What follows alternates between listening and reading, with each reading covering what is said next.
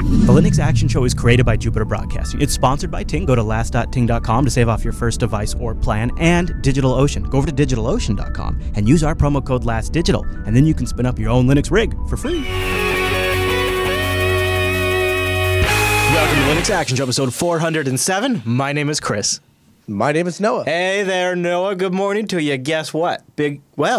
I guess you could call it a tiny show, really. Yeah, actually, Noah and I both have the Rasberry Pi 3 here in studio. Well, our respective studios. We're going to give you our review, talk about why this is kind of a bigger deal than you might think, some of the 64-bit competition out there on the marketplace, and then we'll bring on someone to talk about including the Raspberry and potentially the Pi 3 in an upcoming product that we're both pretty excited about. So stay tuned for that. But before that, in the news segment, you've heard of the Drown attack. Turns out maybe you need to update, but Fedora's not complaining. We'll tell you why. Spotify for Linux. We know it's been rough for a while. Now we officially know why, and it turns out the entire internet is freaking out. They never saw this one coming. We'll give you the details on that. Microsoft wants to lock down the PC platform. Boom, like an Xbox. And somebody pretty surprising is calling them out. An industry insider, if you will. Thunderbolt is coming to Linux. We got the feedback, but before all of that, Noah, you know what we got? The picks. We've got the picks. And last week, I just said, Noah, surprise me with the Runs Linux. Just come at me with the Runs Linux, and we'll just let it land on the show and see how it does. See if it's, pretty good. And to tell you the truth, last week's was a little rough. It was a little rough last week. Now, hold on. Could you tell by the show notes, by the way I put this in? Could you tell? Could you tell? Well, I had a good sense. I mean, there's a time link, and there's a description, and all Linux is outlined. And a note from an audience member. So why don't we start with the note from the audience member? Do you want to take that, and then I'll show the video? Sure. So the note from the audience member, which I didn't have pulled up. I got it. Right. You want me to run it? Because you know what? No. I'm quick. I'm quick on the draw. Longtime Jupiter Broadcasting fan here in India. I was reading an article about a driverless car made by an ingenious team of 5 here in India. The article mentioned how this automatic driving system was much cheaper and simpler to implement on any car production. And basically, the video is kind of vlog, but I've watched the entire thing so I can document where everything. And inside of it, they actually, he goes through, and it's a little bit difficult to understand because of the language barrier, but he explains. It isn't English, it's just an accent. Right. Yeah. But he explains about how he went through and looked at all the different car possibilities that he could implement this system in, and eventually chose this specific make and model because of part of it was the space that they had available, unused space, under places underneath. Oh, to get the gears or to get the outside of the car, so you could put cameras and stuff. You know what? No, it turns out too that meant that this thing, the other thing that makes this interesting, this driverless car that runs Linux is it's not an automatic transmission; it's a manual transmission. So I just want to play a little bit of the video. So there's Ubuntu. The difference from the simulation was that in simulation we considered Tata Nano to be having an automatic transmission, but in reality Tata Nano comes with a manual transmission, and we had to create a concept which is now known as automated manual transmission or automatic gear shift. So they have like a thing to push the clutch in, and they're shifting the gears in this car. All of it run on Ubuntu. Pretty cool, Noah. So it's like a 5-minute video, which I'm sure if we played any more, we'd probably get pulled down because they put music in there, and that's all it takes for the Python script over at Google to pull us down. Like it does this. No, it's like, oh, is that music? It just pulls you down. Search hashtag WTFU on YouTube if you want to know more, because I'm all fired up about it. Anyways, that is a super cool Runs Linux. Thank you for sending that into the show. And I particularly like running right there. It's like a custom, like you can see this thing is a kit, right? They've built this thing up, and what I think is pretty neat about it is they did it with a manual. I don't think I've ever seen a self-driving car that has a manual transmission before. Jant M is the guy who sent it in to us. So thank you. Huge thank you for sending it in. Yeah. Very cool. Yeah. Very cool. Yeah. As X-Metal is pointing out in the chat room, we've literally gotten pulled down before for playing a clip of myself from YouTube. Seriously. There was an episode where I said, "This is Coda Radio," and that got flagged on YouTube as copywritten. Wow. So Wow. it's a pretty crappy system. I love this runs Linux. I'm watching a little more of it, and we'll put a link in the show notes if you guys want to check it out. So you can see why they needed a certain vehicle to get all this stuff to fit in there. But this is obviously early days prototype stuff. They wouldn't ship anything like this. And from what I've seen, India could use a few self-driving cars. I have seen some horrendous. He explains that. He explains that the inspiration for this actually came when he was getting a ride home from the airport, and he said that his cab driver was so sleep deprived that he was like weaving all over the road. Yeah, dude. Here for a safety. And he's like, "This is ridiculous. All I need is a car to get me from the airport back to my house. Doesn't really have to be anything fancy, and there really doesn't have to be another human involved. I just need the car to come to me, and then even I could drive it home." And so that's actually what started him down the. Yeah. Imagine a future, if you will, where there's one vehicle for your family because it takes you to work and then it comes back home, and anybody else that needs it during the day can use it or something like. I mean, yeah, that could be really powerful. Hey, before we go any further, while I'm thinking about it, speaking of giving credit, I just want to say thank you to. We had actually a couple of people end up helping us with our picks page. So we put at jupiterbroadcasting.com/lastpicks. We had a couple of people help because you just fork it on GitHub and update the list. And I think it was actually Eardrum's version that actually made it. Noah, tell me, do you remember the breakdown on this? Because I don't.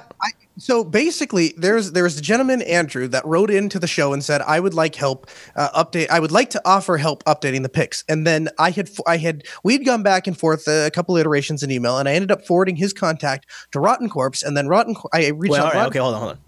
I just realized we probably don't need to spend more than 10 seconds on this because literally no more than like 2 people care. I'll just say this. Suffice this to say, lots of people helped, and we made a mistake. So thank you to everybody who did help submitting. And we would like to keep it current. JupiterBroadcasting.com/lastpicks. This is a good opportunity to mention at JupiterColony.com. There are resources to get involved in the Jupiter Broadcasting dev community. There is actually, I think, even a chat room on GeekShed dedicated to. So if you end up helping out, you can go in there and talk to people. I think it's JB Dev. I can't remember on GeekShed. But there's information at JupiterColony.com. So lesson learned, and sorry if anybody got upset about that. Okay, sorry, not to cut you off. Then I was like, we don't need to go into a lot of detail because I was going to say I went through and mapped all this out, so I could have said quickly.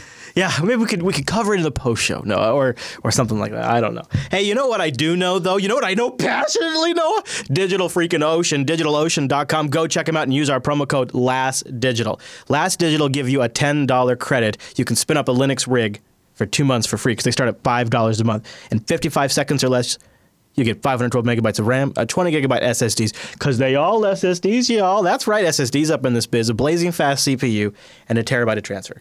Now, take a moment and picture it, Noah. You could have a data center in New York, San Francisco, Singapore, Amsterdam, London, Toronto, Germany. Or all of the above. Or all of the above. All running on Linux. Your digital infrastructure up on DigitalOcean.com. It's actually pretty cool because 2 things that are really, really easy. Picking the distro you want with either a base bare OS or picking the distro you want or the application in some cases you want and deploying a stack that is totally ready to go. And it's not like some weird CMS'd up, like, you have to use their special repos and stuff. It's like, for example, when you deploy, this is my favorite one to do right now, Ubuntu 14.04 LTS, which I can't wait to go to 16.04, but Ubuntu 14.04 LTS and Docker and Nginx, it's a whole stack ready to go. They pull in the Docker packages from the Docker repo. They've got the GPG keys in there signed, so you're getting signed Docker packages from the Docker repo. You're not getting the stuff in the LTS repo, which is a common mistake people make when they're setting up Ubuntu, ready to go. Okay, so that's up on DigitalOcean. That's not too hard to set up. You could do that in 20 minutes yourself on a fresh install. But what's super nice about the DigitalOcean implementation is if I ever just want to go back to basics, nuke and pave and start over and redeploy the Docker images or whatever, in seconds, I go back there, hit reload, saves all my DNS stuff, saves all my custom networking stuff, like a private networking, saves my backup schedules, all of that stuff, and then gives me a brand new fresh box, fully ready to go, super crazy fast. And they have Fedora, they have Debian, they have CentOS, they even have FreeBSD and CoreOS. And a great interface to manage all of it. And a fantastic community section with really good tutorials.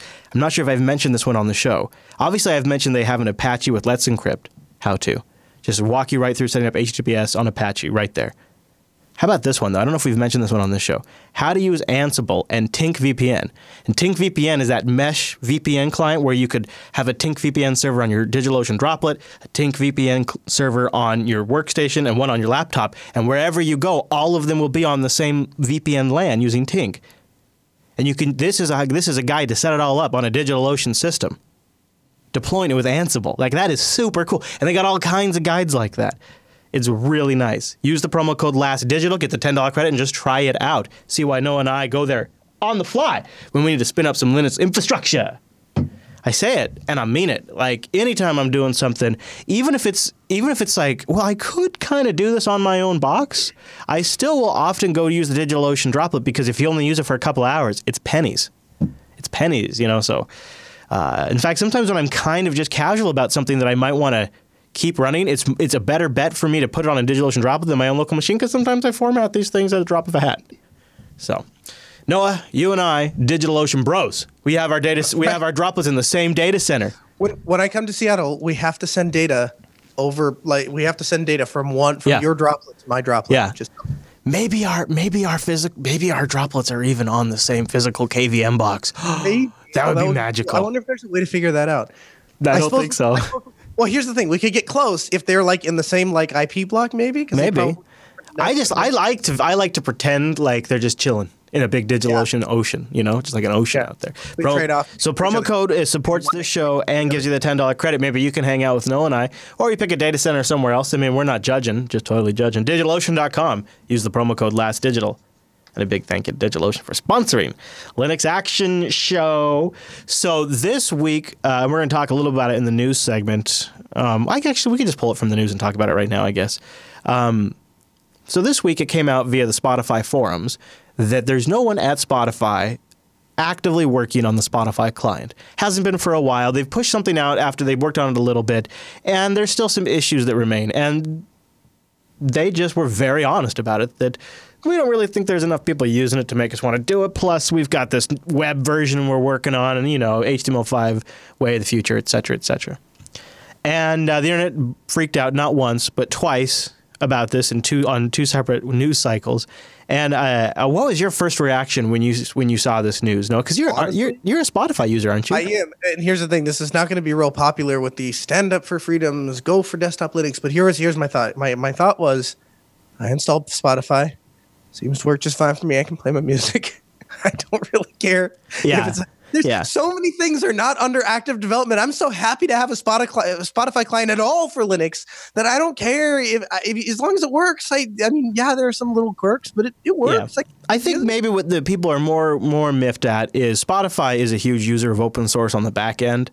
So it'd be kind of nice. Spoke at LinuxCon. And in fact, the reason the Spotify client for Linux has really gotten any love is because internal Linux users at Spotify wanted to have a Spotify client. Here's the two things, Noah, that you may not know. Is there's certain like notification integration with Linux Desktop that's broken and causing issues for some people. Yep. And the second thing is I'm more worried about future desktops. What about, GNOME 3.30 or Unity 8.5, where there's something that they need to update to really make it work, and there's nobody at Spotify to do it. So here's what you can do. You can keep using the web player. You can keep using Spotify. It works fine for you. Or if you want to try out another proprietary streaming music service that's being constantly cramped down your throat, and you probably already have it, Google Play has a music service. And yesterday, a Linux desktop client, not official, was released for Google Play Music.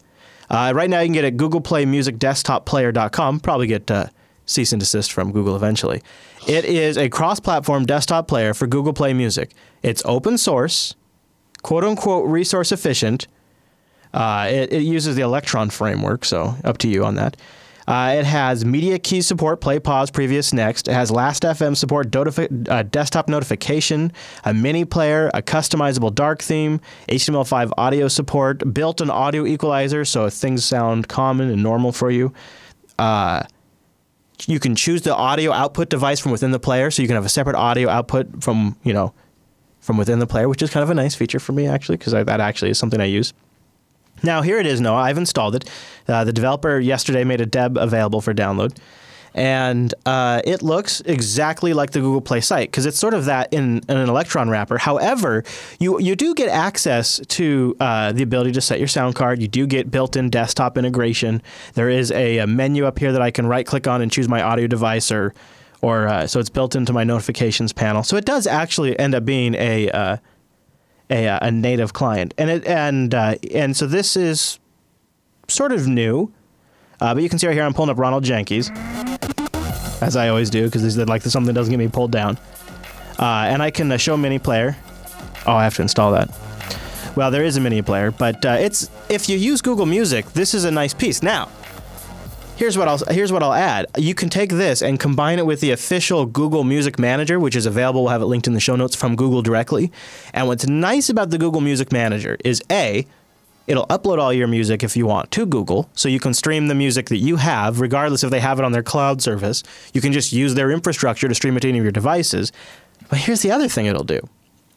It'll allow you to download any music you've ever bought through Google Play or any music you've ever uploaded from any other computer to Google Play down to your computer. So the Google Play Music Manager sends music up and down. So this is a proprietary service ran by a headless corporation who primarily makes money off of advertising that is streaming you music so they can track what your tastes are and maybe make a few bucks a month. However, that being said, you can download all of the music from it using Google Play Music Manager, so you can get it offline if you ever want to bail out of it, which is kind of a nice feature. It's integrated in with the Linux desktop. This is being made by a third-party developer who has just recently announced support for Linux, and he's adding features instead of Spotify, which is stagnating. So you combine this Google Play desktop client, which gives you desktop-like functionality, with the Google Play Music Manager that allows you to upload and download songs, even songs you've bought. It's kind of a nice combo if you're going to be using a streaming service. What do you think, Noah? I think it's something worthwhile. Be honest with you, the number one thing that I use Spotify for is the social aspect of. Yes. People can add. It's important to me. That's how I find a lot of music. Yeah, and sharing playlists. And I don't want to go out. And I think Google Play Music has some of that. I don't use Google Play Music. I've been intending to try it now that I have this, and Spotify's kind of being a jerk.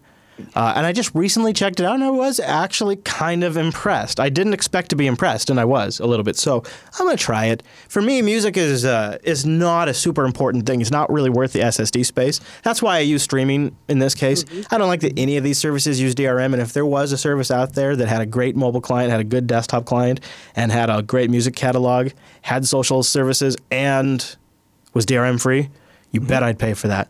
I absolutely would pay for that. In the meantime, this kind of service is one of those where if I give to Google, if I give Google $9.99, I try to give somewhere else. So, like for example, I became an elementary OS patron. That's sort of like a give and a take. So if I subscribe to something that's closed and proprietary, I try to make up for it, hedge a little bit. So I hedged and I became a patron for not elementary OS, for Antergos. I was already an elementary OS patron. So now I'm an Antergos patron. That process then. Yeah, Okay, cool. I'm trying it. I feel like, hey, if I'm going to do this, because the last people I want to give my money to really are Google, because I feel like they got enough money from. I know. Yeah. So, but you know what? With all of the hoopla around Spotify this week, I wanted to give people a solid Linux-supported alternative, and I like that you can combine the two programs to get your music up there and to get your music down, which is nice too, man. Because if you wanted to, it's kind of like a good backup, because you can back up all your music up there, and then you go load up a new machine and you just pull it all back down. That's what I did with this Apollo when I wanted to try out the speakers. I just pulled down some of my tracks from Google Play, put them in Rhythm Box, and good to go. So you can use it multiple ways. Okay, I want to talk about a project that we want to spotlight that isn't brand new. Is that okay? Am I allowed to do that? I think so. Okay, I'm not sure what the rules are on this arbitrary segment that we set up years ago without any conversation. You set up the rules, so I think it's okay if you break the rules. If you technically follow the lineage of the show, I inherited the spotlight and the pick. Yeah, I do. Okay. I think so. All right. But anyways. We'll let it slide this time. Thank you. Yeah, we're good? Okay. All right, I just got a message from the, Okay, yeah, I just got a message from the back office. They say we're good. It's called VLMC. And it is the VideoLAN Movie Creator, a nonlinear editing software based on the VLC, libVLC runtime stuff for Windows, Linux, and the Mac stuff. And it's free software stuff. This is something you may or may not have known about. It's been around for a little while now. They promised to make a video editor around VLC. Interesting. Nice idea. Here's why I'm giving it a mention. It just got some stink behind it. That stink, Google. It's been accepted as a Google Summer of Code project, and it's going to be getting some actual funded development over the summer for this VideoLAN-based, VLC-based editor. So that's exciting because it's just sort of been hanging for a while. So I'm hoping this results in some actual forward progress for this, because it seems like libVLC would be a great fundamental underlying technology to base a video editor on, since you already inherit so much stuff.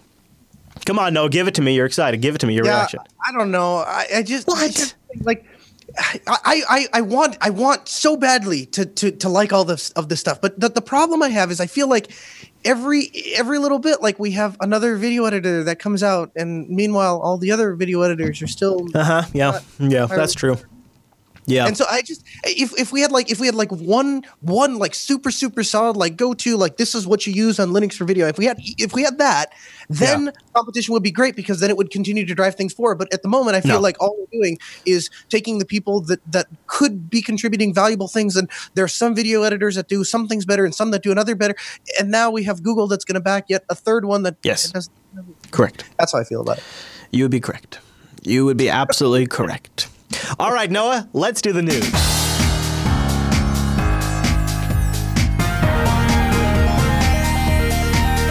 Hey, it's the news, and this episode is brought to you by Ting.com. No, everybody go to last.ting.com. Support this show by going to last.ting.com, but really, get yourself a discount. Ting is mobile that makes sense. They're on a mission, and they mean it.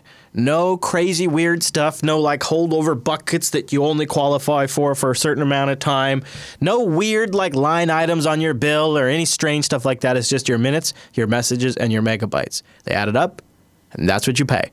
It's a flat $6 for each line, so you want one line, it's $6 a month. You don't use that, you pay $6. Or you turn it off, you don't pay anything. Or you have like 3 lines, it's $6 for each one of them. It's not a big deal. It's super straightforward. You pay for what you use. Last.ting.com. They have CDMA and GSM networks. So if you have a Ting-compatible device, and you very well likely do, they'll give you $25 in service credit. Well, an average Ting line is going to cost you $24 a month for average usage.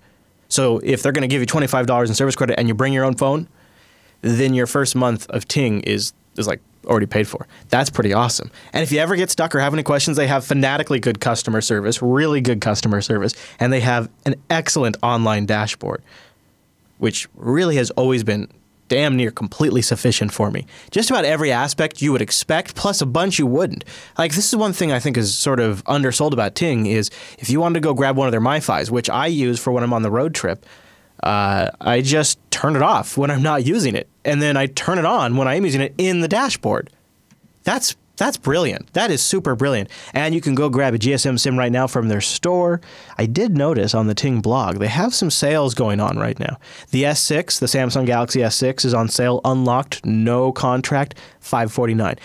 Also, one of the other nice things that I think you should include when you look at the price of these devices is not only do you own these, but Ting isn't the kind of carrier that's going to delay the updates for 6, 7, 8, 9 months. They have really no issue. So when the carriers can get the update, when you get the updates out there, they're not a carrier that's going to stand in the way of that. So that's also sort of a value on these phones. Look at the LG Volt 2 though. $66. $66 for a nice Android phone with no contract, no early termination fee, and you only pay for what you use. $66. Last.ting.com. You can maybe even take some more off that. Go check them out. They got the S6 Black too, and the S6 White. Those are nice phones. Of all the great phones. And of course, you can go get some crazy esoteric phones like Noah does too. I wonder when you show up here for Linux Fest, are you going to have anything new? Do you plan to get a new phone just for the trip?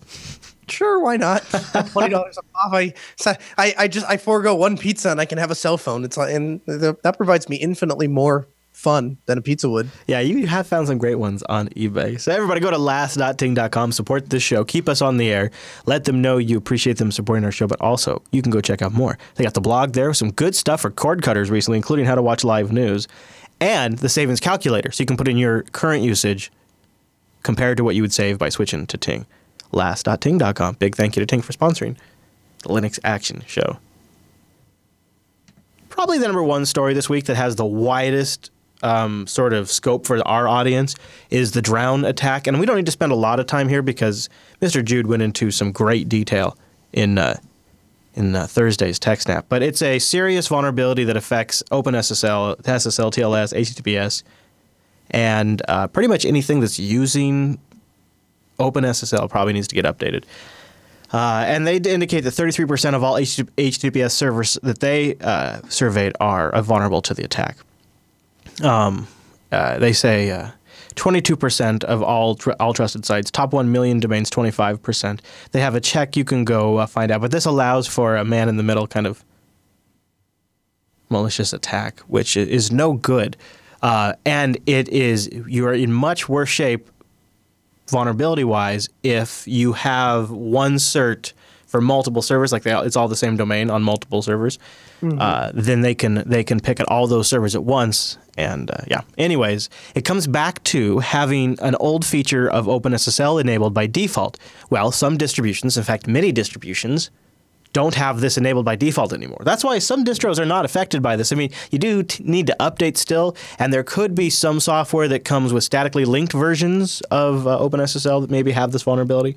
But, for example, Fedora, over on Fedora Magazine, they went out and made a post to let everybody know Fedora is not drowning.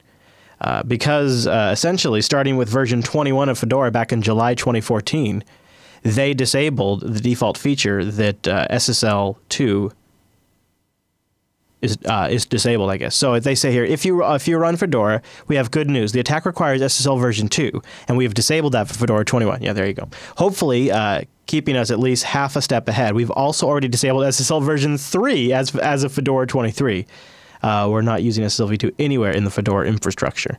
So some distros already have it disabled. It's been like this. It's been disableable for years now.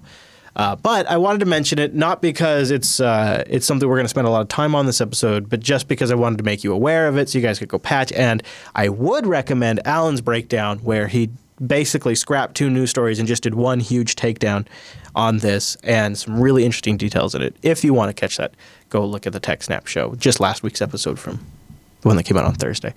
Noah, have you gotten around to patching? Do patch your ass? Yeah, well, we have a schedule that we go through and update all that stuff. And so when it came out, we kind of looked at it and made sure that everything was up to date. But it had already been taken care of.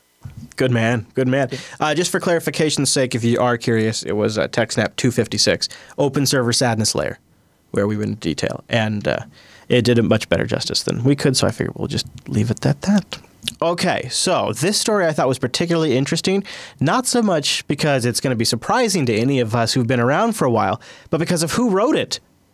This is really something here. Just before we start, I should tell you, Tim Sweeney is the co-founder and US-backed developer of Epic Games, which is the creator of Gears of War for the Xbox on PC, and sold over 20 million units. So Epic Games, creators of a game like Gears of War that is one of Microsoft's biggest franchises now in gaming. He wrote an opinion piece over on The Guardian in their technology game section. It's not even in the opinion section. It's in the technology section of The Guardian. And he writes, Microsoft wants to monopolize game development on PCs, and we must fight it. No. They're looking to dominate the game industry ecosystem with its aggressive new WMP initiative.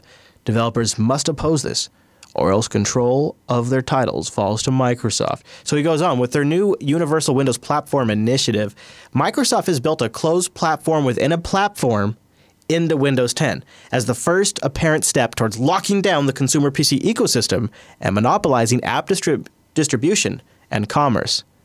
This isn't like that. Here, Microsoft is moving against the entire PC industry. He says that's what you might be familiar with, but here it's even worse. You're moving against the entire PC industry, including consumers, software developers such as Epic Games, publishers like EA and Activision, and distributors like Valve and Good Old Games. Microsoft has launched a new PC Windows features exclusively in UWP.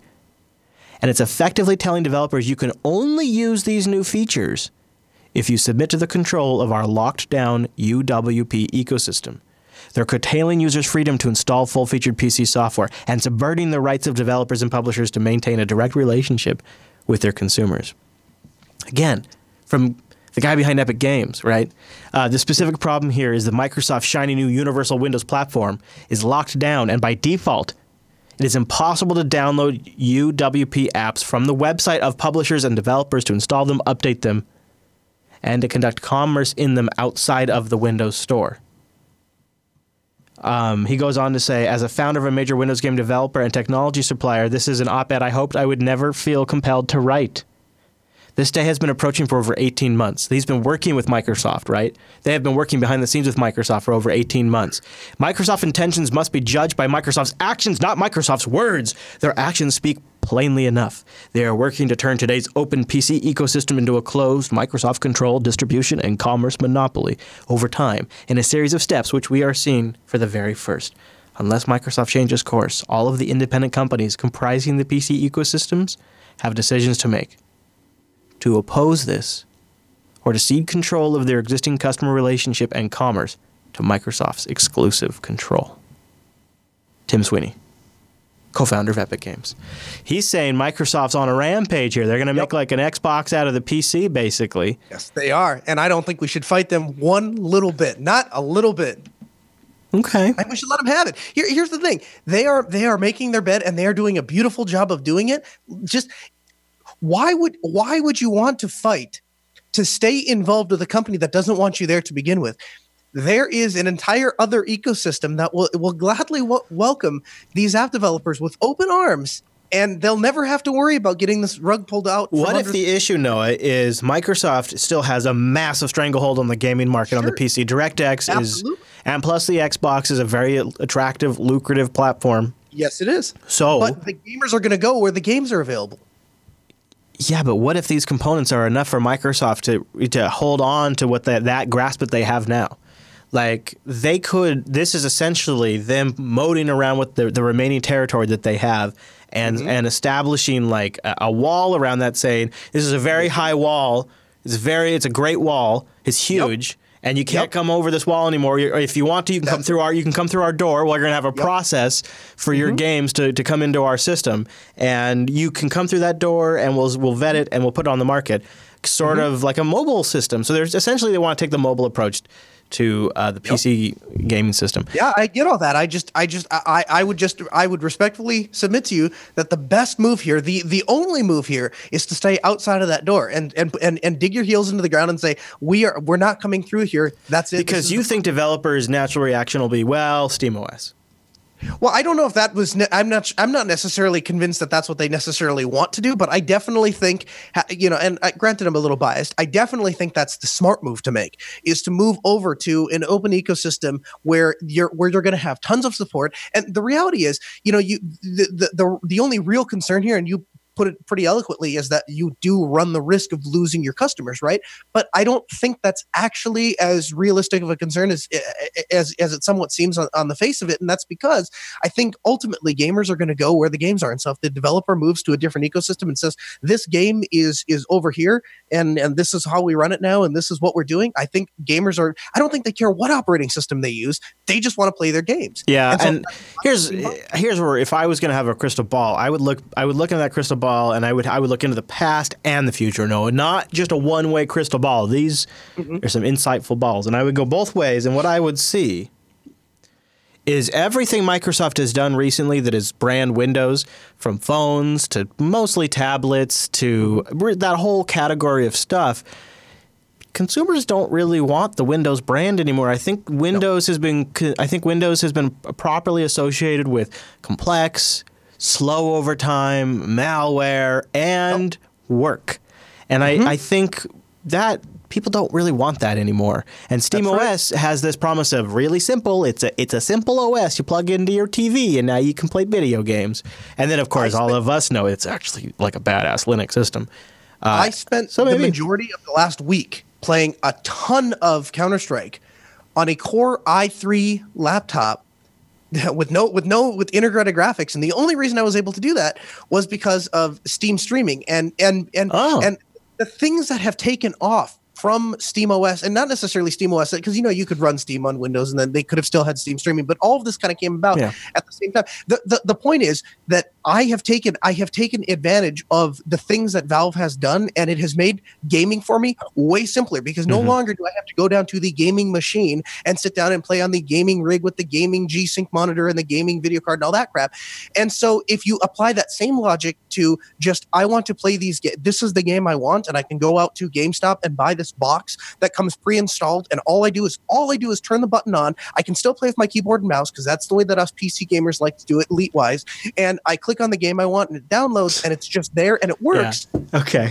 All right, elite gamer. You know, I got a Steam link here in the studio that we need to hook up when you're out here for Linux Fest. Okay. Got a Steam link here. We'll hook up that Steam link. Hook it up. All right. So speaking of things you can hook up, Thunderbolt 3 is something you haven't really been able to hook up to your Linux box, but Dell might be changing that. I don't really know what all chipset this is going to apply to at this stage, but Dell, as part of their XPS 13 Developer Edition laptop, what a great way to market your new Linux-based laptop is this. No better way to market a laptop for Linux than doing something like this. And so this is something that I guess has not really been fully available on Linux. And I'll be honest with you, even as somebody who has several Thunderbolt devices, I've never tried to hook it up to a Linux box before, unless, maybe when trying Linux on a MacBook at some point. I can't even really remember that though, and I think it worked then. But this could be great because it's going upstream and it's going to support both data and video. Noah, I'm excited about that. I am, and so I have had the opportunity to see two 4K monitors that have been linked through. I'm sorry to interrupt. Sorry, I'm a dummy. This is Thunderbolt number 3. That's why. This is Thunderbolt 3, and that would be a new thing. Thunderbolt. Okay, yes, Thunderbolt's working. That makes sense. So you can do serious video resolutions with Thunderbolt. That's a huge reason to use Thunderbolt, and the connector is, I think, pretty cross-platform, pretty easy. Yeah.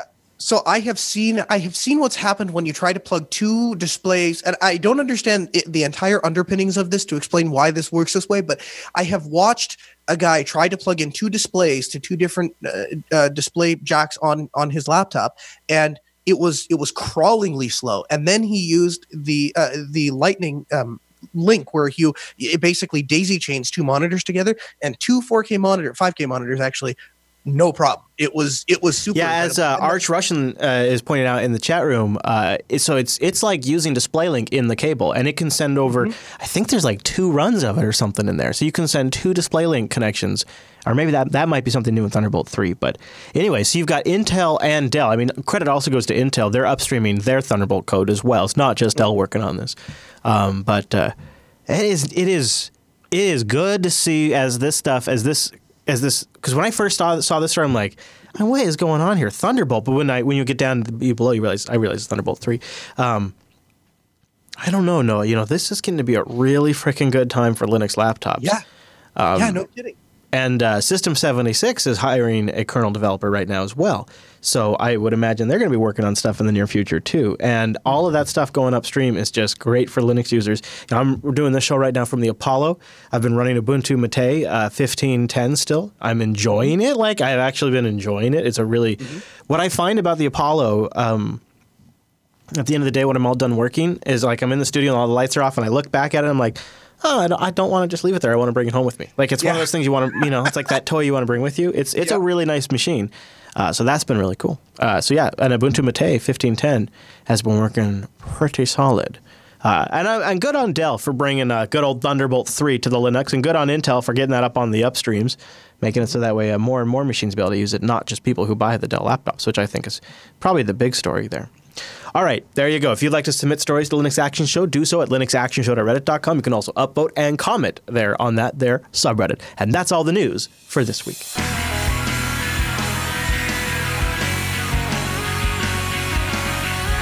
This week, a super important new device shipped. More important than maybe some of us realized at first, the Rasberry Pi 3, a $35 computer, now 64-bit. We're going to tell you about this device, some of the things out there in the world that may just be shipping, embedded, or built around this device, and Noah and my impressions of using it, and kind of some of the things we got to do with it.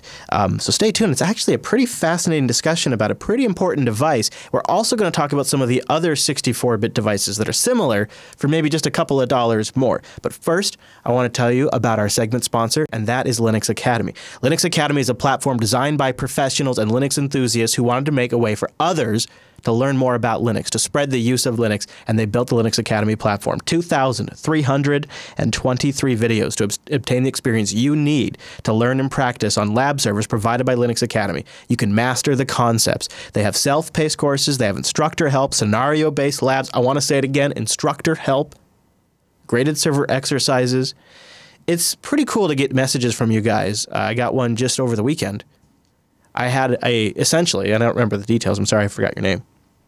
But the guy basically said, Linux firewalls was a concept for me that was terrifying. I've been using Linux for a long time. I don't know much about networking, and the idea of firewalls without a GUI scared the crap out of me. Essentially what he said. I don't think he probably said it exactly like that. Not a problem anymore. Go to Linux Academy. There's great courseware on it. They have courseware you can set where your availability is, and they'll automatically adjust based on that. They have nuggets where you can just go and do a deep dive on a single topic, like setting up a firewall. Practice exams, detailed notes, enhanced learning plans, and feedback as you go. SSH into servers as they spin them up on demand. 7+ Linux distributions to choose from. This is a great platform to learn more. And it's really neat to see people passing their courses all the time. And they have a great community stacked full of Jupiter Broadcasting members. Just go to linuxacademy.com/unplugged and take advantage of our special Unplugged discount. linuxacademy.com/unplugged. We brought the Unplugged discount over to the Linux Action Show audience because it's a super great discount. And it supports the show, linuxacademy.com/unplugged. So Noah and I both thought the Raspberry Pi 3 would be worth talking about on the show. It's a pretty slick device, all things considered, for $35. And there's a cool video that Element 14, some of the manufacturing partners, put out to talk about it. So I'll play a little bit of it and talk about it. Probably the big headline feature is it's got built-in Wi-Fi, 802.11n, 2.4 gigahertz, and Bluetooth. Bluetooth isn't 100% up and running yet. It's got a 64-bit quad-core processor. It is shipping with a 32-bit OS at the moment. Has full-size HDMI out.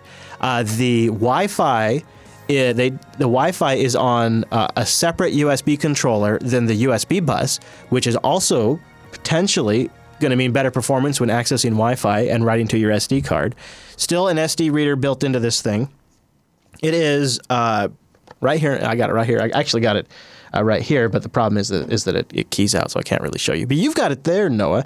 We've had a chance to play with our Raspberry Pi 3s, and I think one of the things that I took away when looking into Raspberry, it's the Raspberry Pi Foundation, all of the accessories around it, which we'll talk more about, and all of that is it's really become like the go-to thing to build a product around, to build kit around, and it's really.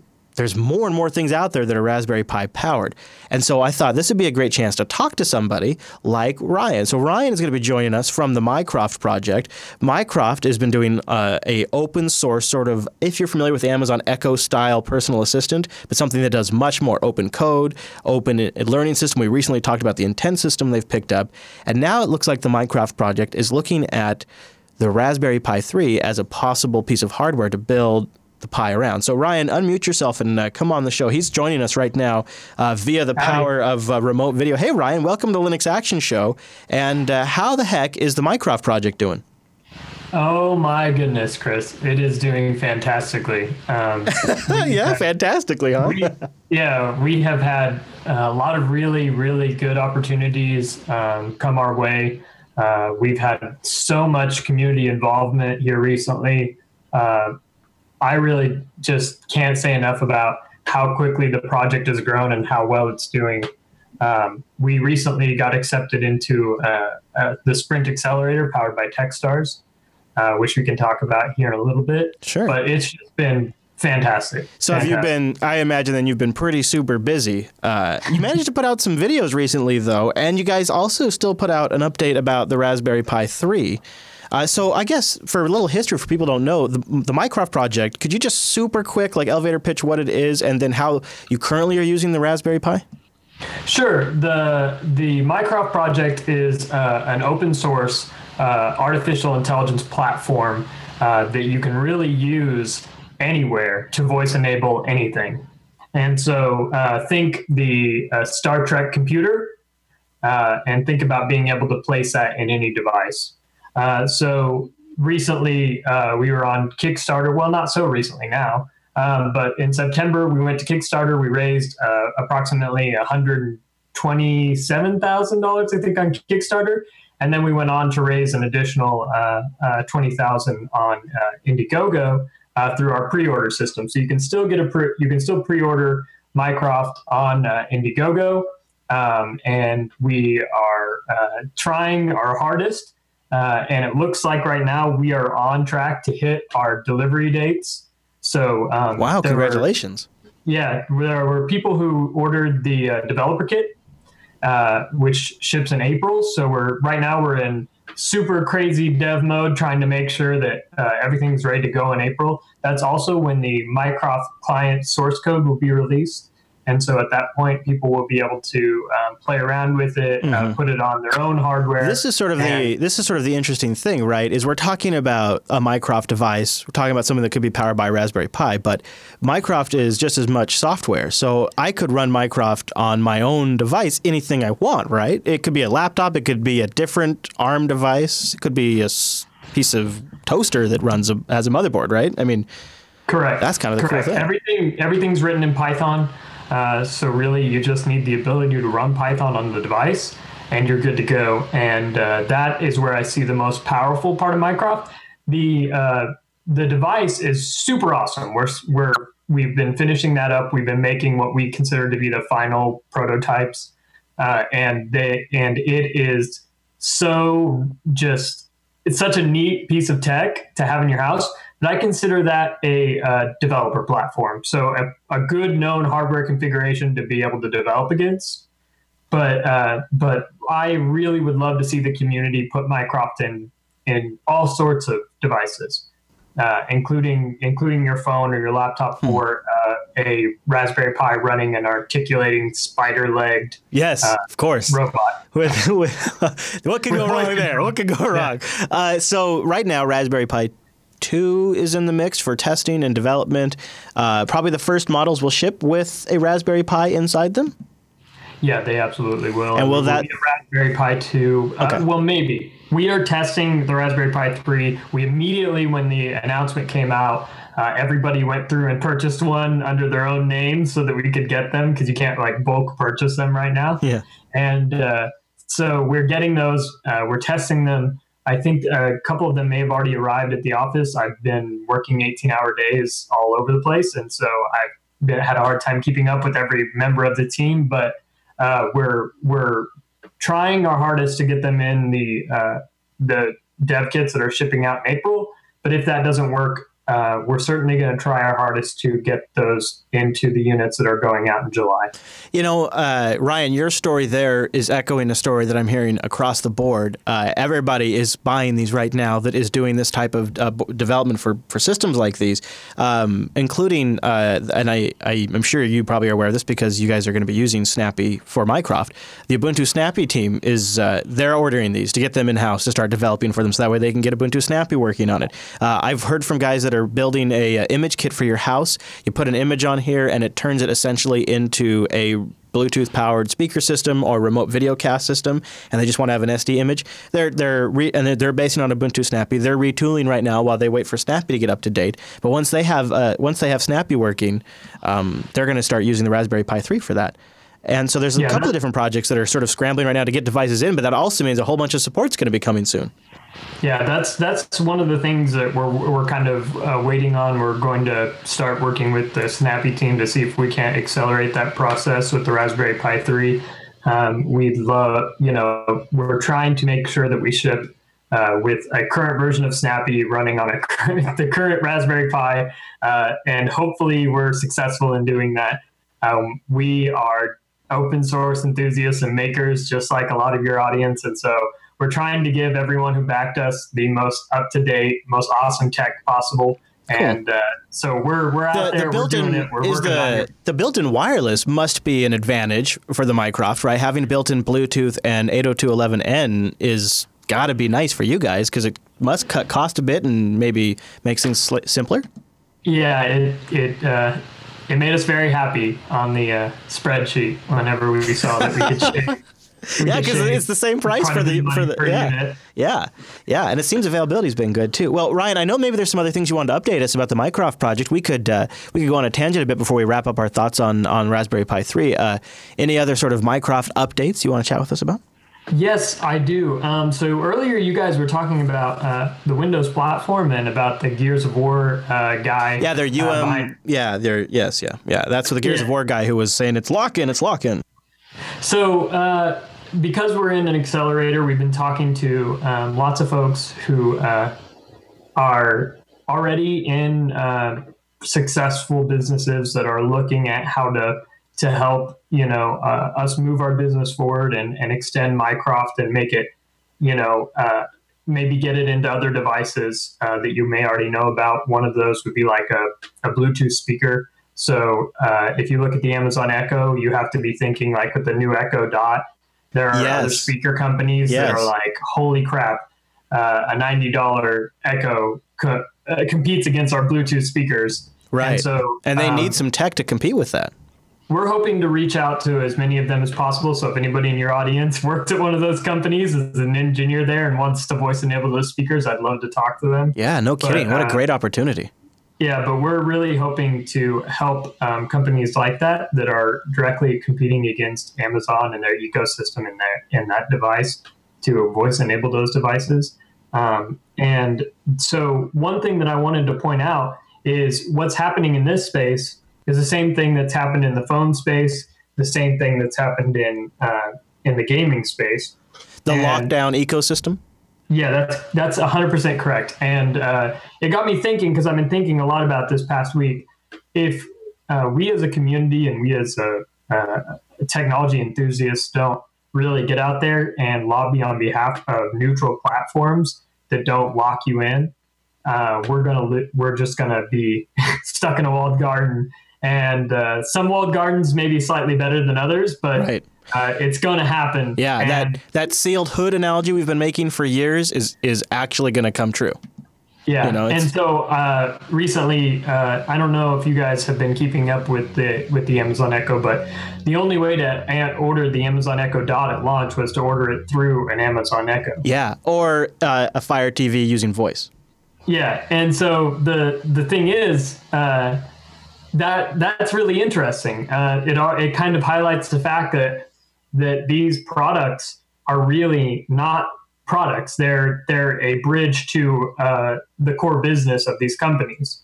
So they're trying to filter you in to their ecosystem and get you to purchase more stuff. And so what we're trying to, or in Google's case, maybe sell ads to you or sell your information. In Amazon's case, they're trying to sell you products, and in Apple's case, they're trying to sell you products. Fortunately, they've been good about kind of protecting their users' privacy, but of course, they're skinning you on the cost of the device. Right, they're selling you the next device always. Yeah. Yeah.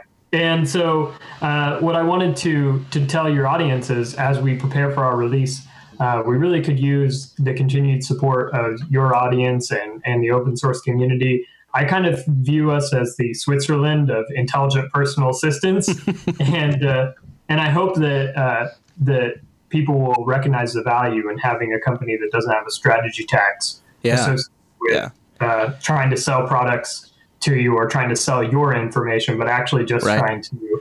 I also think one of the things that's really great about Mycroft is.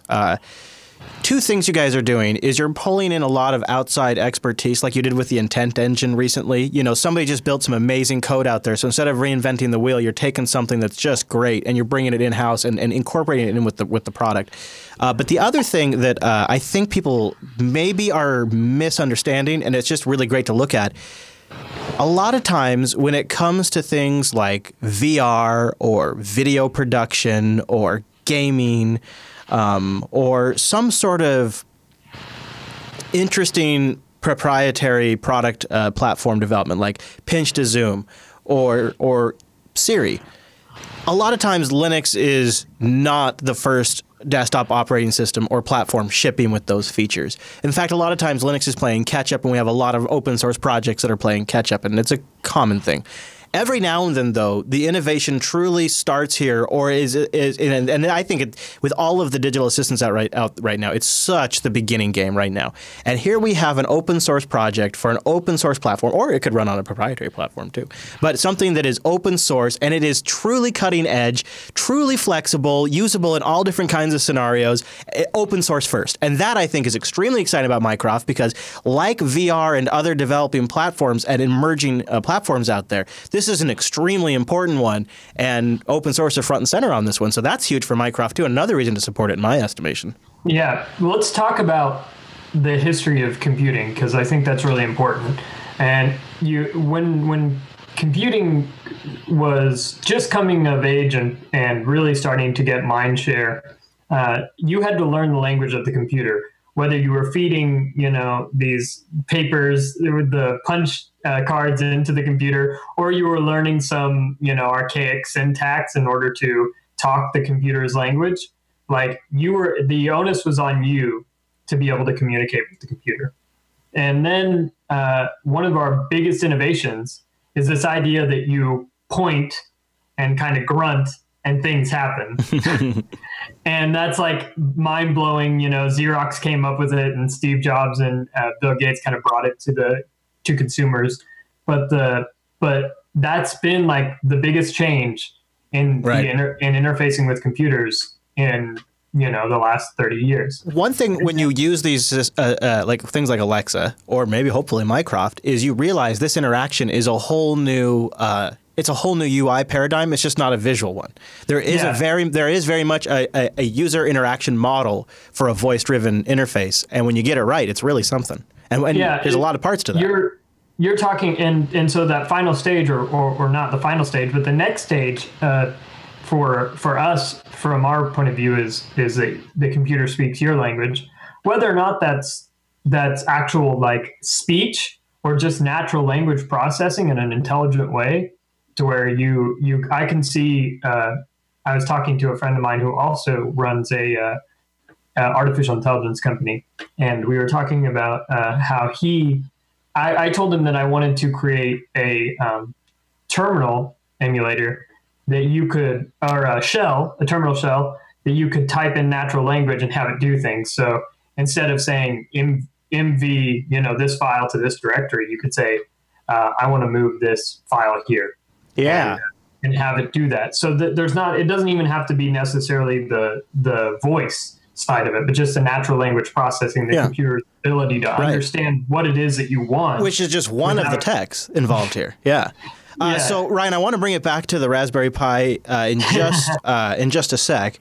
Well, actually, why don't we talk about this for just while we're talking about this? So talking about building on something like this, how would you have done this if something like the Raspberry Pi didn't exist? And I think, and I want to ask you to make sure if I'm getting this right, part of the appeal of the Raspberry Pi isn't that it's $35 or that it has some of these accessories. Those are all basics, but also the fact that it's mass producible.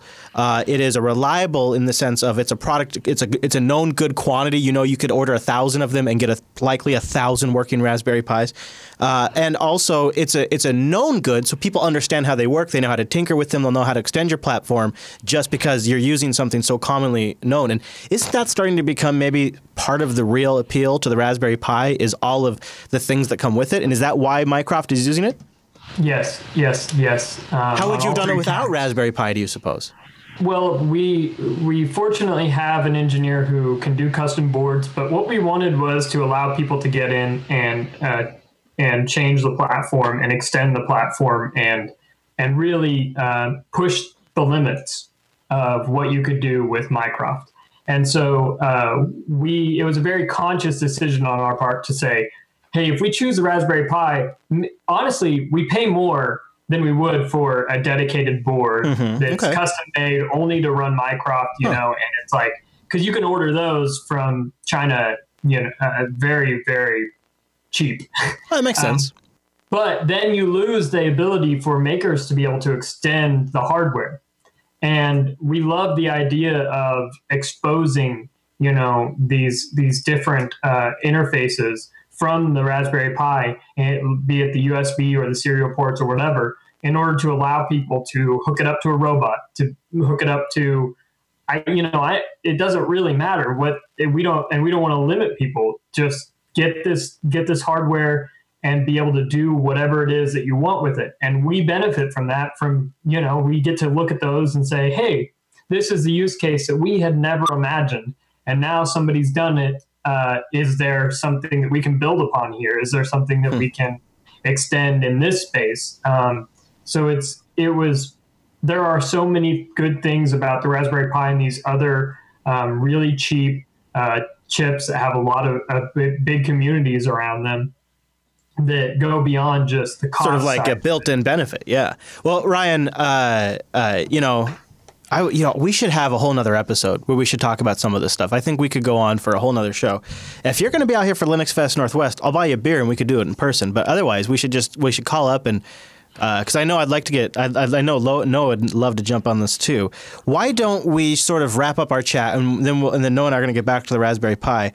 Why don't we wrap up the chat with, you sort of dropped a hint a couple of times about this new accelerator backed by Sprint. Yeah. Is this a good thing? Are you guys going to be like all corporate now, or is this like sort of the secret weapon that might actually bring this thing to market? I don't know that we can be corporate. Like, I don't know that.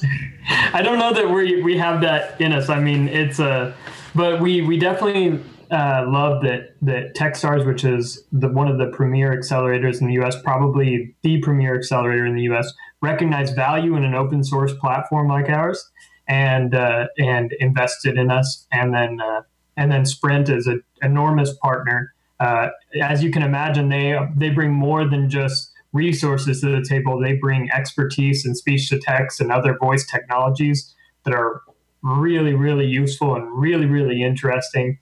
And these big telecoms get a bad rap, but at Sprint, they're really thinking hard about the future and about they have a deal, with Radio Shack.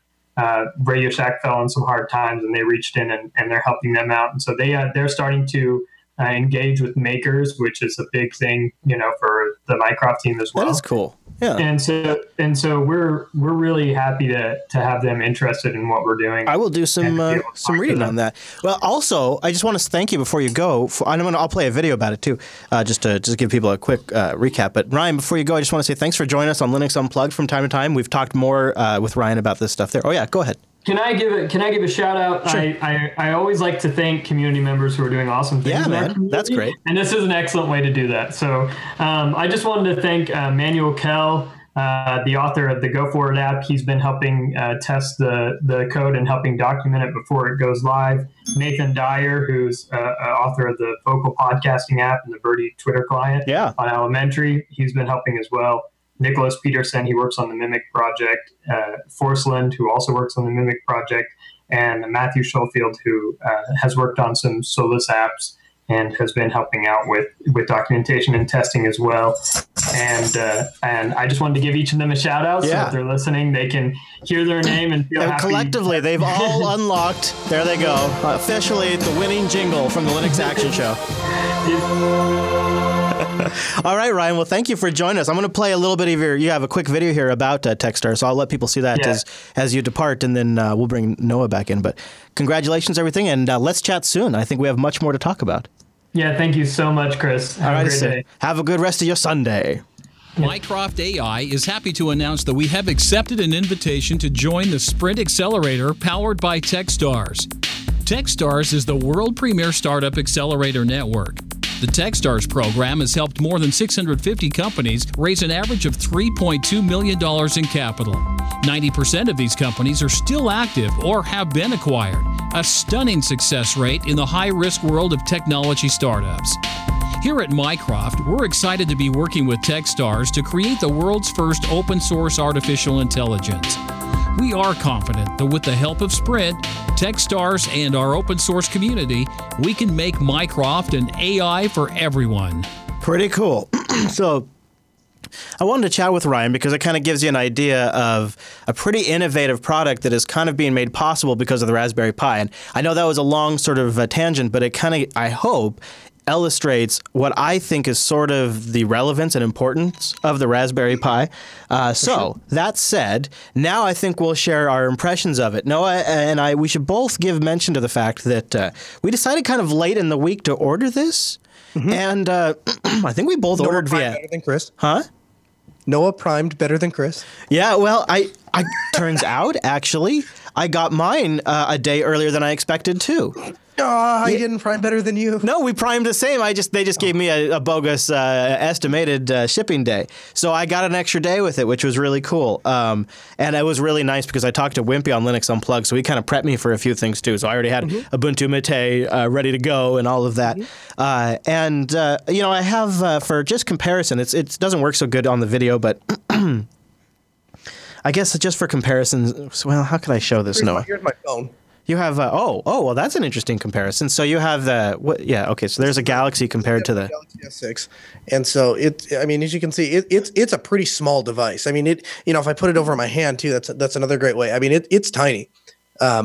If I tilt it. So I'll pull up the drone cam. I have this too, even though most people are listening. But so the two boards are just basically identical. I have the Raspberry Pi 2 and 3 here in my hand, and there's no telling them apart.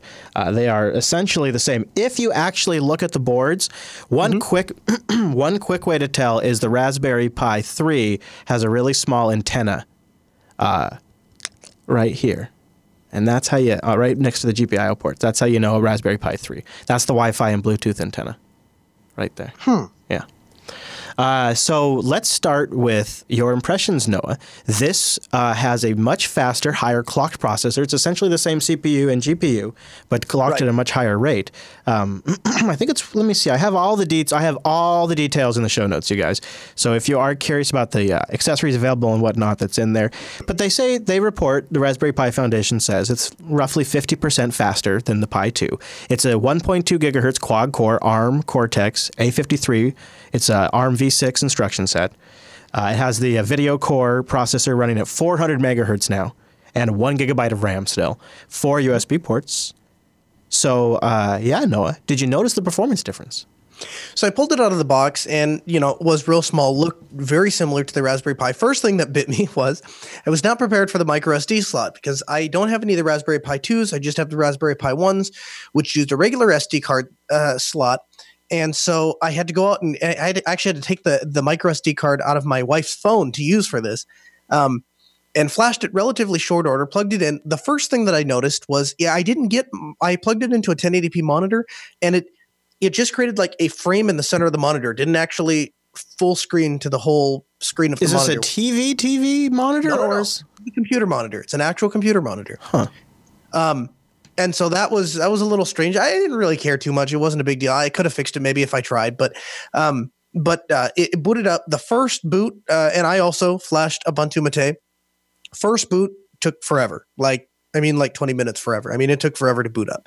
But once it booted up, I was greeted with a familiar setup screen from Ubuntu Mate, and this is where something kind of set in with me, Chris, and that was that one of the things I think I really like about Linux is if you are a Windows user, for example, you get Windows pre-installed on the devices that you buy Windows with, and then those versions become, out of date. And so some versions you don't have the latest product key, and so those computers you're using Windows XP, and then the ones in between you're using Windows 7. The newest one shipped with Windows 8, but you upgraded them to 10, but some of them haven't upgraded, so some of them are on 8.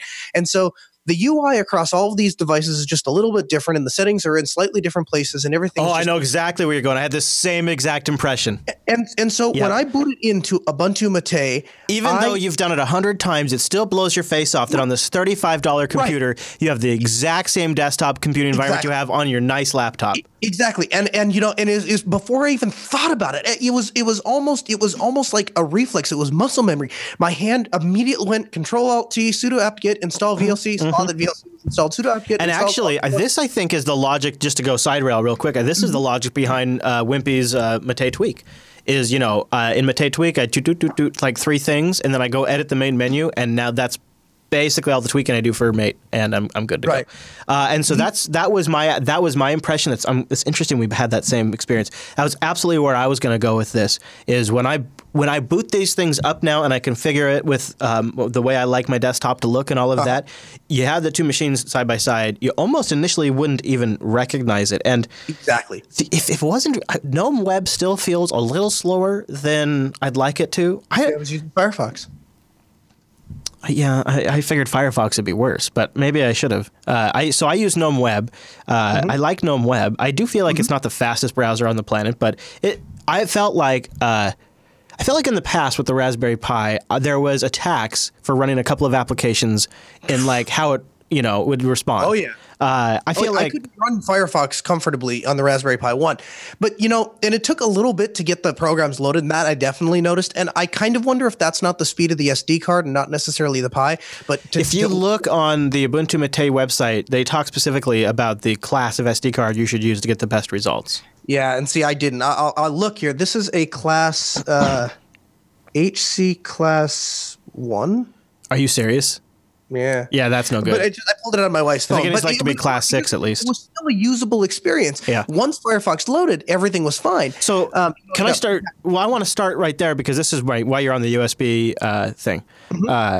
So you had your SD card, and here's sort of my first negative is the SD card reader and I believe the Ethernet port are on the same USB bus, and that's not a huge win. So for me, I think I might end up trying 802.11n, but it's only 2.4 gigahertz.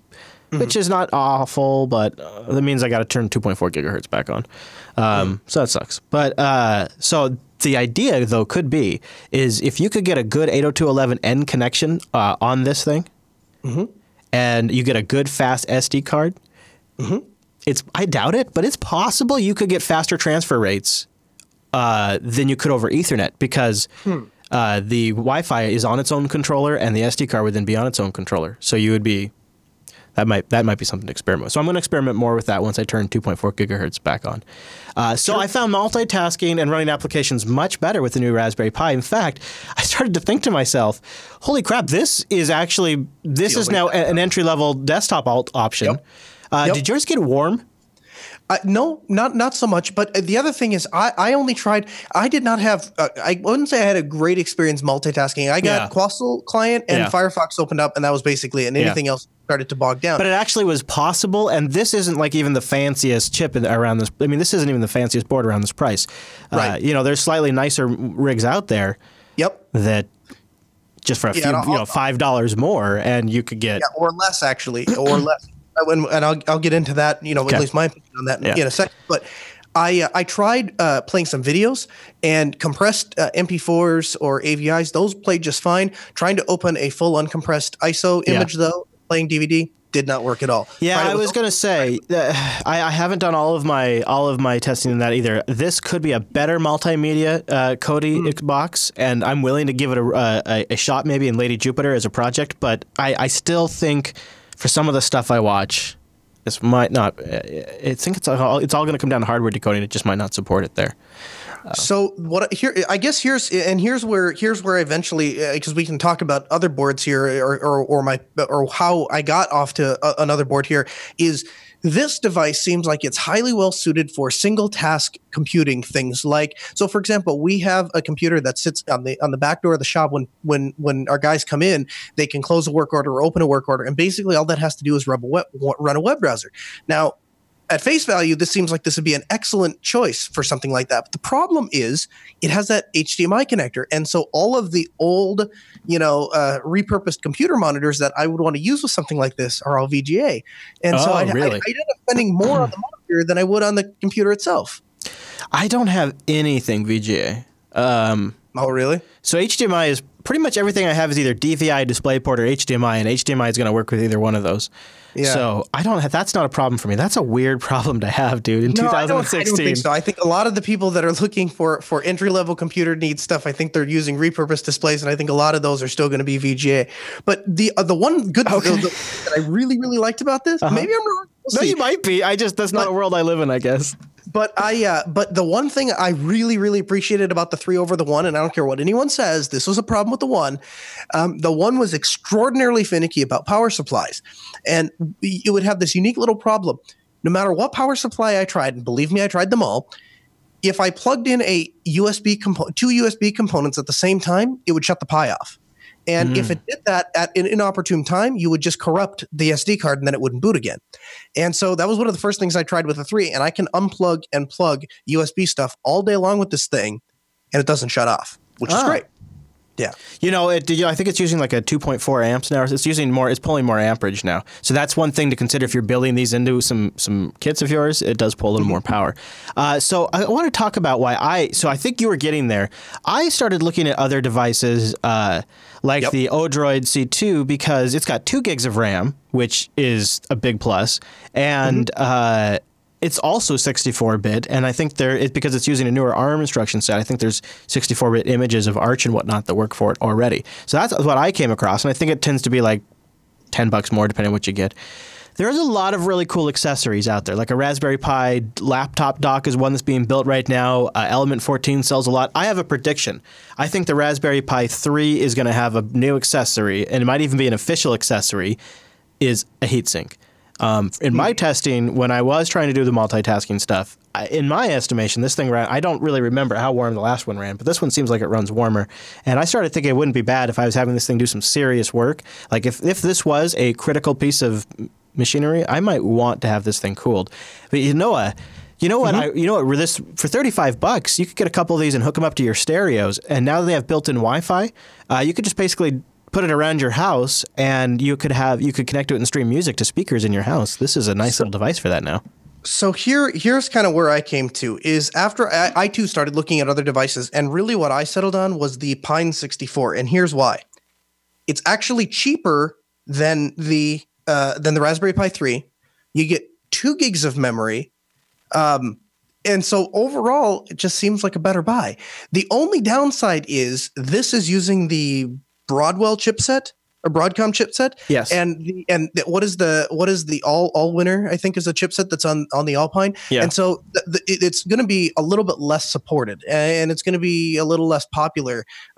But I think bang for your buck, I think you're probably better off with the Pine 64 than the Raspberry Pi 3. Although, again, it'll be interesting to see all the little tiny purpose. Oh, you know what? The other thing I tried to do with this that didn't work out so well, I tried to have a JB streaming device that would just continually play the JB stream, and it drops it after just a couple of hours and then hangs up, and I got to restart the Pi. So even something media very simple like that does not seem to be a continuous thing. It seems like it hangs up. But well, that's not encouraging. That is not super encouraging. Well, I think the problem is that the Pi was designed from the ground up to be an educational tool. Yes. Play with and learn. And I think that people like you and me have tried to, and not just you and I, but a lot of people have just tried to encompass it into this general purpose, inexpensive computer that we can use for projects. And I just don't think it was ever really designed for that. And I think that's kind of an unfair way to evaluate it. But what I walked away with is it's definitely faster than the Pi 1. It's definitely a cool toy to have. It was well worth $30. It's not going to make its way into any serious production thing for me. No, I think like with the example with Ryan, it's perfect for that kind of thing, especially the Raspberry Pi 3 with built-in wireless. I think for some projects around the house or for schools, it's a slam dunk. And I think if this is a starter board that maybe for $35, you get a full computer here. You just bring the keyboard and mouse and connectivity and the display. A modern display and. Charm's mostly agreeing with you. A modern display, and you have a full computer ready to go that runs Linux. So that can't be understated. That's a huge deal. And if it gets you kind of interested, we have links to some other devices in the show notes. I think I mentioned like the amperage looks like 2.1 amps or something like that. We have those details in the show notes, specs in the show notes, accessories in the show notes, details about Ubuntu Mate, which is I think a slam dunk for this thing. It's ridiculous. And by the way, Wimpy did recommend a Class 6 or Class 10 micro SDHC card.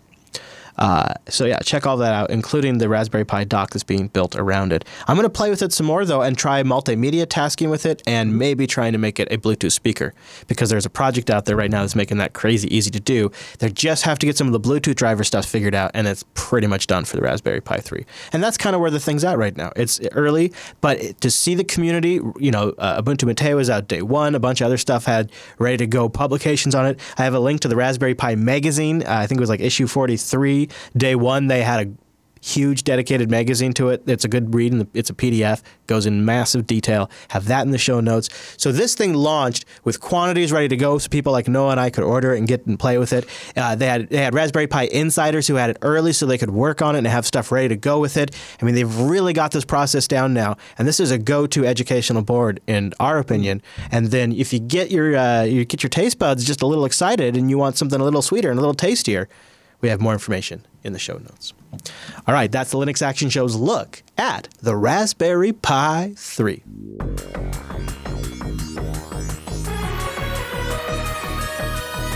And that brings us to the end of this week's broadcast. Big thank you to Ryan for joining us. But we have some more coming up. We got some emails to read. We're going to talk about the big Dr. Emma versus Noah Linux Switch competition update. We have a big update on that. And we're going to take some calls to solve a moral quandary that I am facing. But first, I want to thank our segment sponsor, the folks over at System 76, who build computers designed to run Linux. They obsess over every little detail, so that way you have an easy out-of-the-box experience from a server to a desktop all the way down to a laptop. They like the Oryx Pro. Oh, that Oryx Pro. Oh, or the Lemur. Light, fast, and strong. Go check out all the different solutions over at System 76, like that Meerkat. Rigs born to run Ubuntu with great support. They're members of the Linux community. Check them out. Stop fighting with your hardware. You get to play with your Linux at system76.com. Just let them know the Linux Action Show sent you. Hey, Mr. Noah, you want to take the first email on the show this week? Yeah, absolutely. So, Serpio writes in and he says, here's a piece of software I submitted to the Reddit in the past, but it didn't seem to be very popular back then. Now it looks like you may have a better use case for it. It's a script to limit the CPU frequency based on the CPU temperature. Disclaimer, I am the author and maintainer of the software. Cheers. And then he gives you a link to the GitHub page. And so, Chris, I think essentially what he's getting at is this might be a really great tool for you on the Purism, to fix some of the problems on the Librem. Yeah. You could actually use software to control the speed of the processor. And I might play with this. I've been intending to. I've been very carefully monitoring the temperatures to make sure I don't overheat it. However, yesterday the Librem did not power on. I honestly have not troubleshot it further than that. So I have it unplugged right now. I'm going to plug it back in probably later today and try to power it up. But once I do, I will try to get that working because that does seem like a possible solution. Okay, I'll read the next one. I'll take it. It comes in from Sean. Gentlemen, I'm an engineer, and I do some system administration. Is that maybe NGOps? But I want to know more. Nay, I want to know all the things. I've just purchased a domain, and I want to set up my house as a sandbox to do all of the things I just never got around to trying before. Set up a web and email server at home, then eventually moving them to DigitalOcean. Set up a proper network and firewall, DNS file, and media servers. Wire my house for gig Ethernet, and maybe a guest network with captive portal login so I can stop giving visitors my WPA password. My questions are this.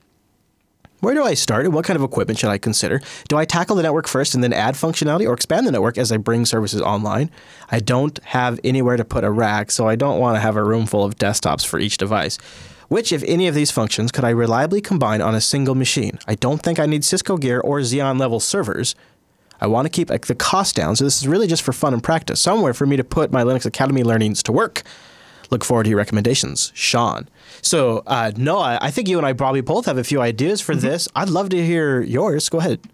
I just got done doing this, actually. And so here are my couple tips. My first tip is run Cat 6 to every wall in your house if you can afford to reasonably and comfortably do so. Because what we did was we actually took it's called SmurfTube, and it basically is like flexible conduit. And I ran 4 of them from the basement up into the attic. And that's where I had all my equipment was down in the basement. Now, if you don't have room for an actual server rack, that's okay. They actually make tiny little wall racks. In fact, they've got some that are so small, it's actually just a 4U bracket almost. That you can put, like a switch and a router and something like that. And then, of course, I have used Microtech for my routers, and there's a ton of different switches. You can pick up a smart switch like the Netgear ones that actually do a really good job. It's a managed gigabit switch. And I guess that would give you the fundamentals, right?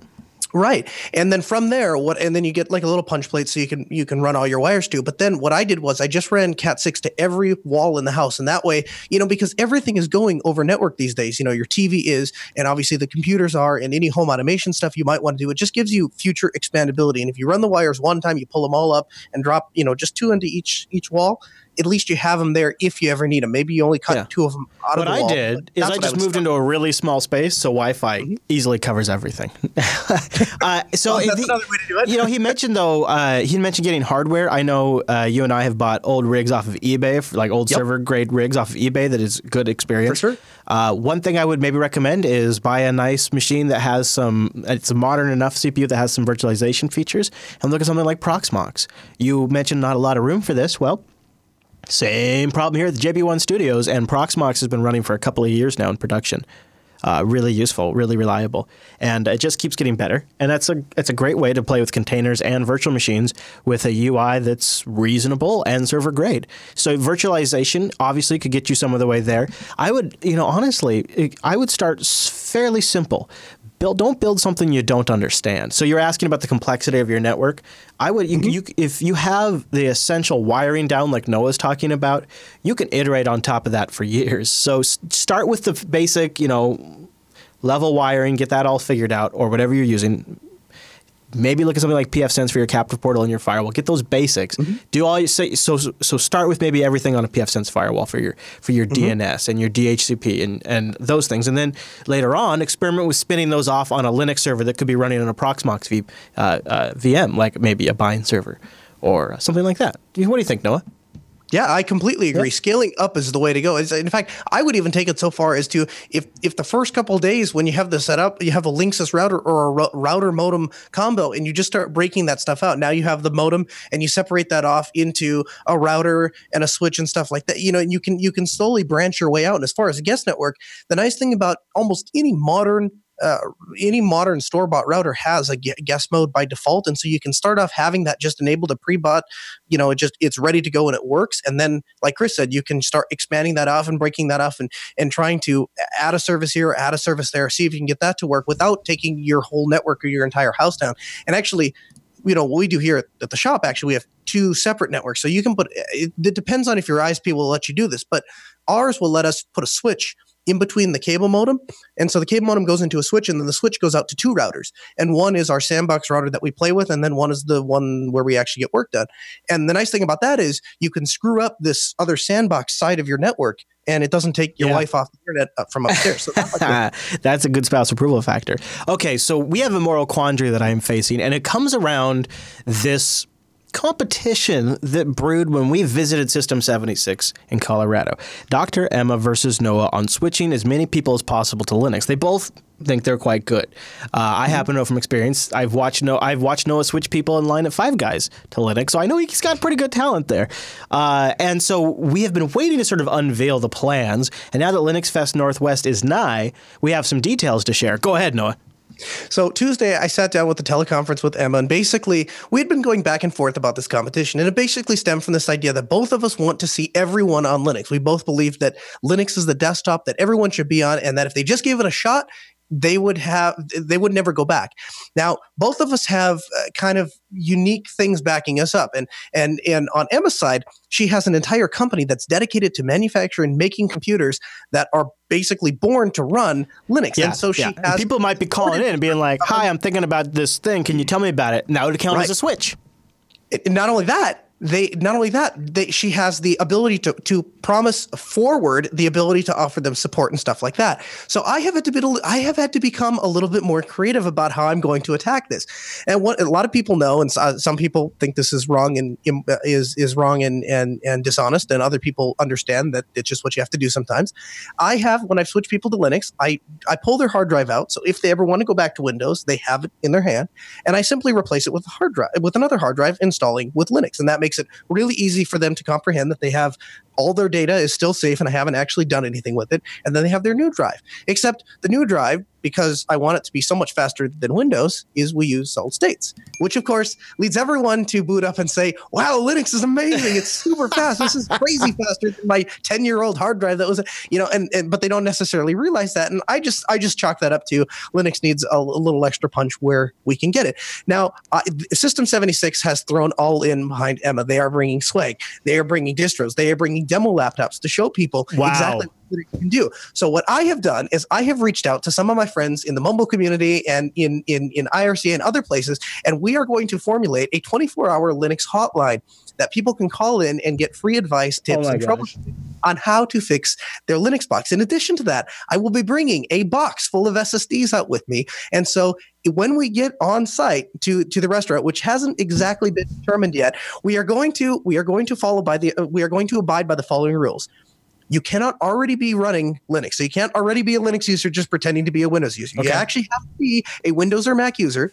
You have to, either bring your laptop in if you want us to install it for you, or agree to take home, in my case, an SSD, in Emma's case, a little CD with Ubuntu on it, and then you'll have to walk through and install. Now, I will have pre-installed SSDs with Ubuntu, so all you'll have to do is swap them. If you bring your computer in, I will, at no cost to you, swap your drive with an SSD preloaded with Ubuntu. want to, and all you have to do is agree to run that as your primary or even dual booted operating system. But you have to install and use Linux. And that's going to be taking place the Saturday of Linux Fest during the evening at one of the restaurants. Now, what Chris was alluding to is he has a bit of a moral I am stuck now because there's two ways I could go about this, and I'm going to go to the audience. So if somebody wants to call us in right now, they can. I'll put the phone number in the chat room because this is my quandary, Noah.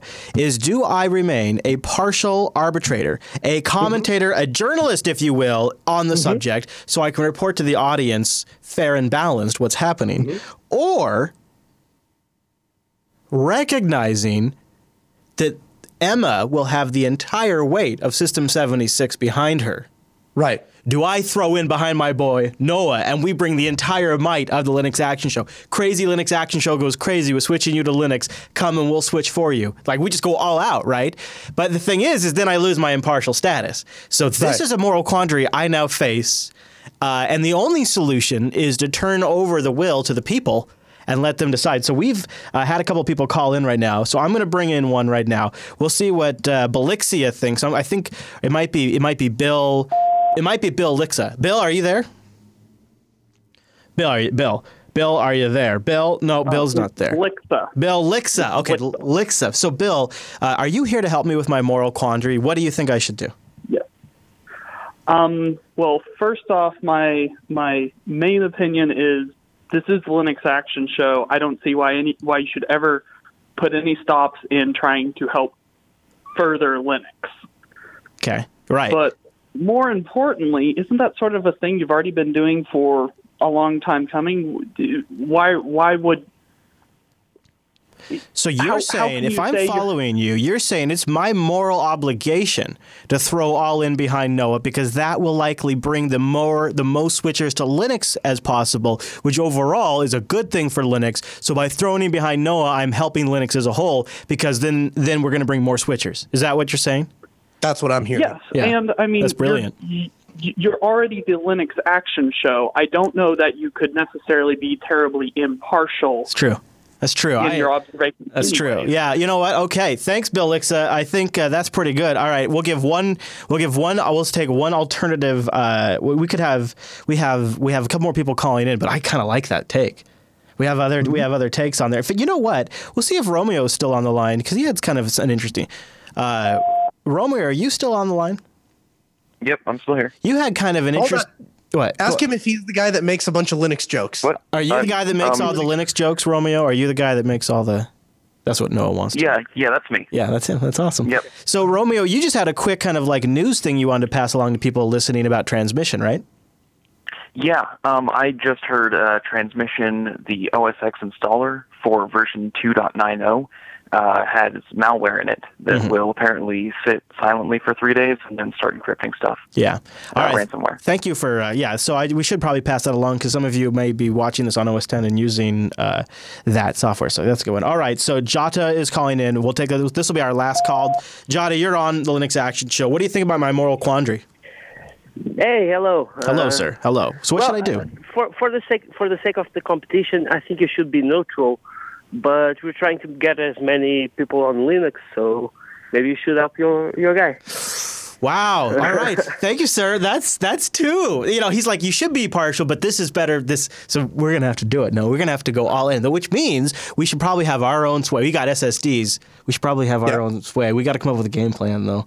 We got to go all in. I know there's no way. I know there's no way to stop. Here's the thing. I actually went back. I batted the SSD thing back and forth for a while because on one hand, I feel like it's kind of an unfair advantage, and also I don't want people just showing up that aren't interested in Linux. They're just interested in an SSD. There's that. But on the other hand, we have talked so many times about how well that works, and that's just kind of the signature. Are you going to make them boot another OS first to verify it's a switch? Well, what if they just showed up to get the SSD? We talked about this. We can't actually reasonably expect people to bring, because the idea is, right, that we're going to go into a restaurant where nobody necessarily knows, right, and try to just switch people. And so they're not going to have their computers with them. Meetup.com/Jupiter Broadcasting, where we pick this place, we'll put it there, and then you get everybody involved, have them bring their computers. Dude, could you imagine how if we switched people right there on the spot? All right, so when we have this ready to go, we're going to have a meetup page for this thing, for this. We're going to have then we'll promote it in the show, and maybe we can even get it on the Linux Fest agenda or something. We'll figure it out. This is important. This has become important. Stay tuned for future developments. This may be the biggest thing happening at Linux Fest Northwest that doesn't happen at Linux Fest Northwest. I'm just saying. All right, Noah, if folks want to get a hold of us, you know where they could go? jupiterbroadcasting.com/contact. Boom. Also, the subreddit linuxactionshow.reddit.com to submit stories, projects you want to spotlight, let us know about, desktop app picks, or just feedback and comments is all appreciated. linuxactionshow.reddit.com. We do this show live on Sundays over at jblive.tv. You can get that converted to your local time zone at jupiterbroadcasting.com/calendar. It's fun to have you live because there's a lot more show in between segments. We got the chat room going, and we got the live calls going, which is super fun too, and you can participate in jblive.tv. I mean, little Sunday services here at the Linux Action Show. Does you good. I do want to give a shout out to all of my new friends. I was invited as a guest speaker at the University of North Dakota this week to speak on open source and security related software and how it relates to technology and communication. And so I was fortunate enough to get to talk to them, and we got a great conversation going about Linux. Of course, everyone in the classroom received a copy of Ubuntu, and nice. I understand that a couple of them are watching the podcast this week. So cool. Hello, and very much for having me, and thank you very much for your interest in Linux, and hopefully it sticks. Yes. Oh, before we go, I guess this is probably way too late in the show, but just to call out, I need some more backgrounds. This one was a great one. Yeah, so it's... This is my creation. This is my creation. I just really? like it. Yeah. Okay. It's bonus points to people in the comments. Leave a comment. Who is this person in the background for this week's episode of Linux Action Show? If you're watching the video version, let me know. I'll be impressed. All right, everybody, thanks so much for tuning this week's episode of the Linux Action Show, and we'll see you right back here next week.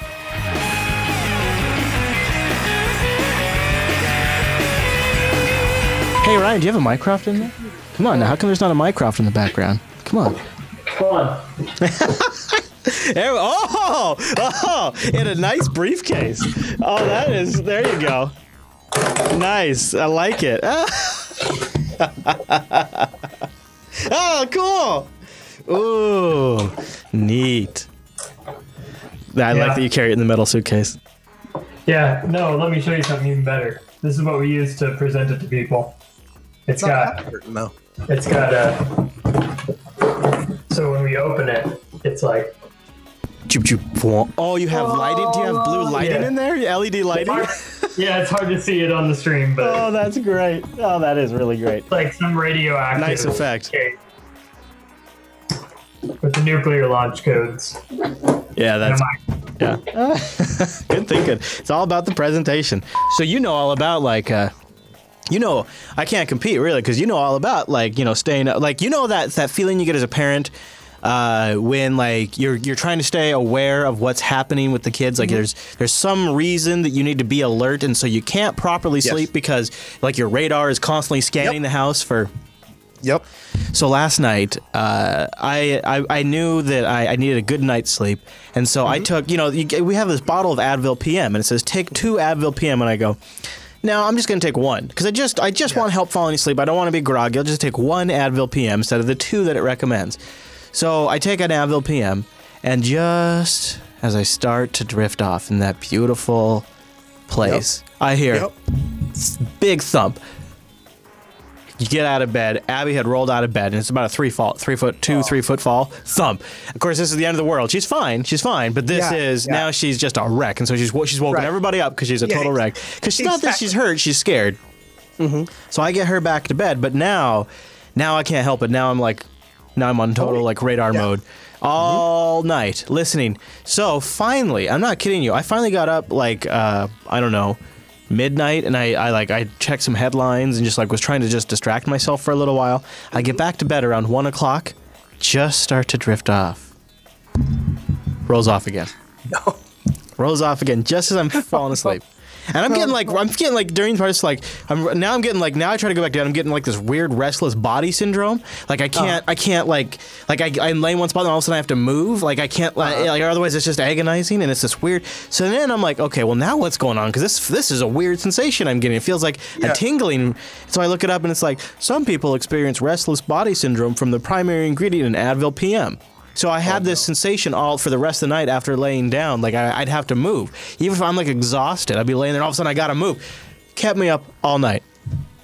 All night long. So I'm sorry. tell you what, Noah. Looking forward to that birthday party.